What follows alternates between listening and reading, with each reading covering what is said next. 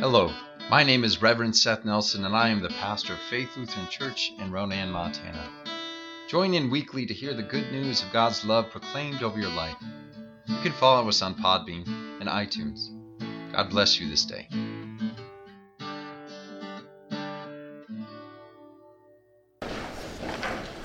Grace and peace from our God and Father and our Lord and Savior, Jesus Christ. I may have shared some details of this story before, but it's Christmas Eve and I've been doing a lot of work this week, so cut me some slack on some repeats, huh? In college, as I've shared before, I had the privilege of studying abroad for a semester in South Africa and Namibia. And one of the unique experiences we had in our time was a rural homestay. It was kind of in the northwest part of the country, and there's different tribal groups in Namibia, and especially under the apartheid government, they set up reservations kind of modeled after our reservations here in the United States. And the Herero people had actually asked the government for a specific reservation on their own. Kind of like in Montana here, the Rocky Boys Reservation. The Chippewa were kind of wandering around for a long time and asked for a reservation for themselves instead of just being forced into one. Anyway, so we had the privilege of living on the Omasheti Reservation amongst the Herero tribe. Really wonderful people there, and it was an experience that I think I'll never forget. Even though it could actually be quite boring at times. You can just sit around all day and just sit. We didn't really talk or watch TV or anything. We just sat there, and it's kind of wild. Also, I had the privilege of being in there and pondering all the poisonous snakes that were out in the desert around me.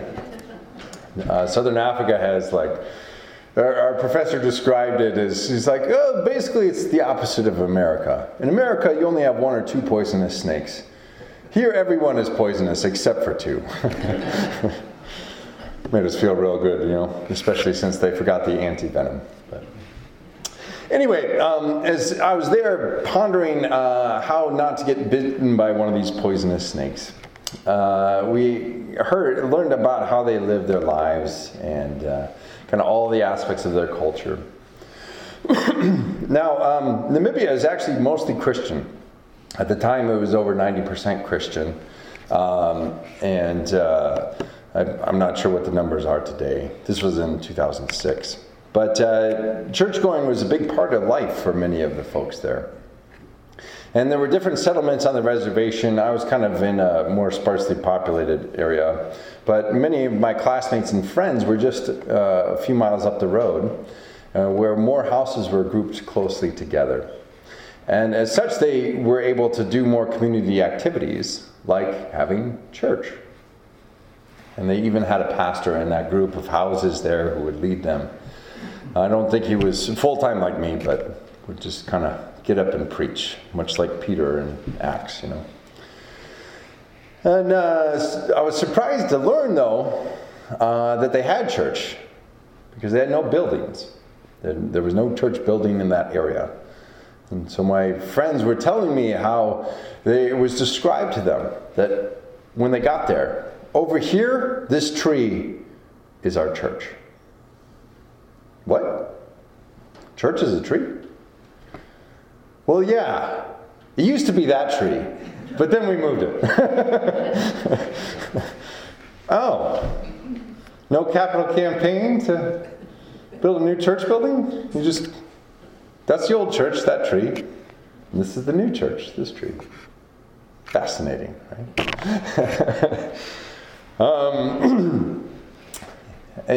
Now, to describe the climate of Namibia, it is quite hot. It's actually the oldest desert in the world is the Namib Desert, kind of on the western part of the country there.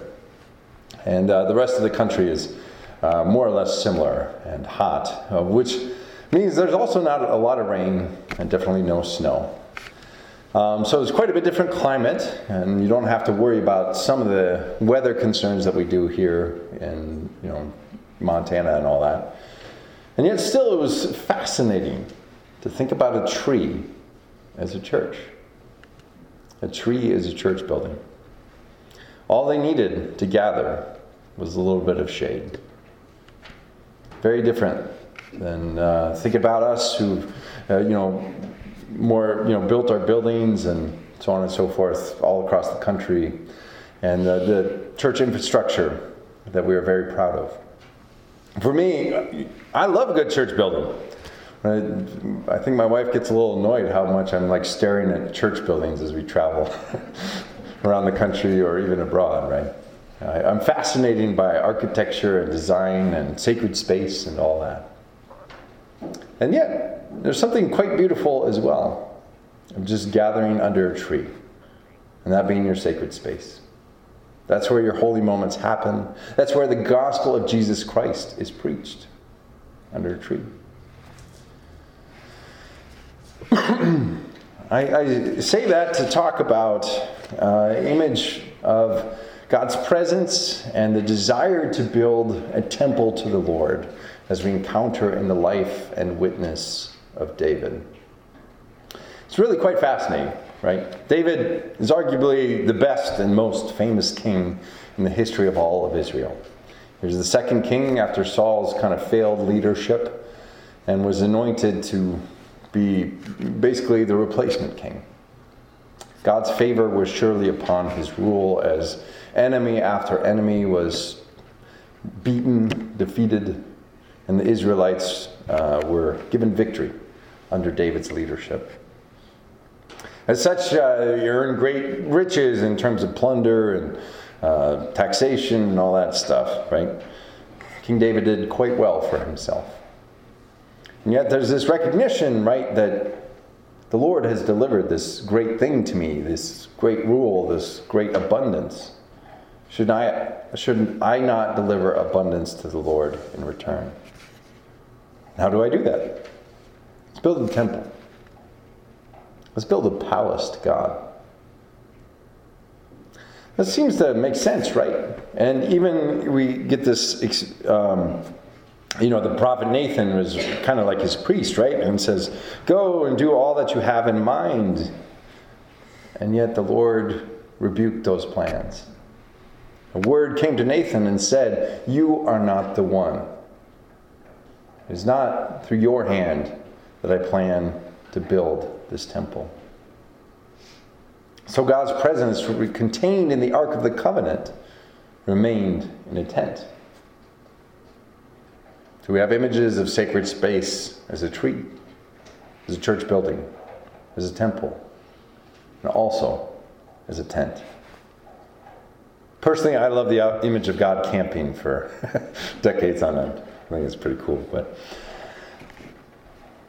makes sense, right? That David, as he received the best from the Lord's hand, that he would want to offer the best in return. And yet, we hear from this word that came to Nathan that what he had in mind as best for the Lord was not what God had in mind. In a way, David's plan seemed like David was literally putting God in a box. Now, David thought, I'm attributing all this glory and going to put in this great effort and all this money and resources and labor and all this stuff to honor the Lord who has honored me. And yet God had something different in mind. God was content to remain in that tent for many more years. And God would not be boxed in by David's will.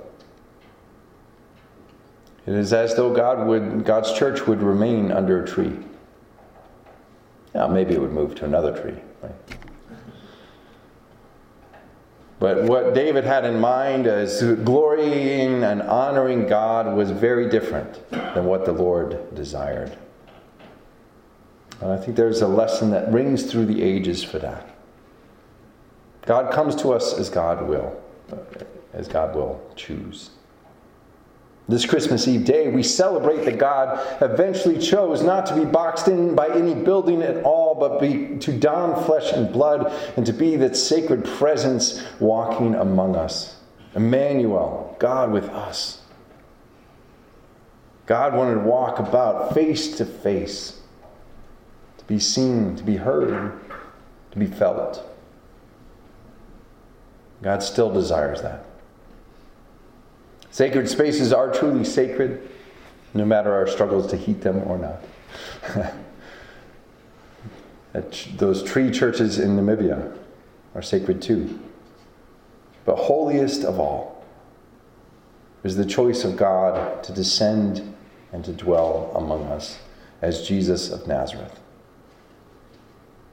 We celebrate that this Christmas Eve day as much as any other. And may we rejoice in the incarnation of our Lord always. May the peace of God, which passes all understanding, keep your hearts and your minds in Christ Jesus our Lord.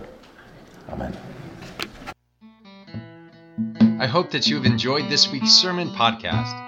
If you would like to hear more, read my blog, or get a copy of my book called The Church Unknown, go to www.revsethnelson.com. If you feel called to support our ministry, I invite you to go to our church's website at flcronan.org and click on the Offerings tab. May the Lord bless you and keep you. May the Lord's face shine on you and be gracious unto you. May the Lord look upon you with favor and give you peace.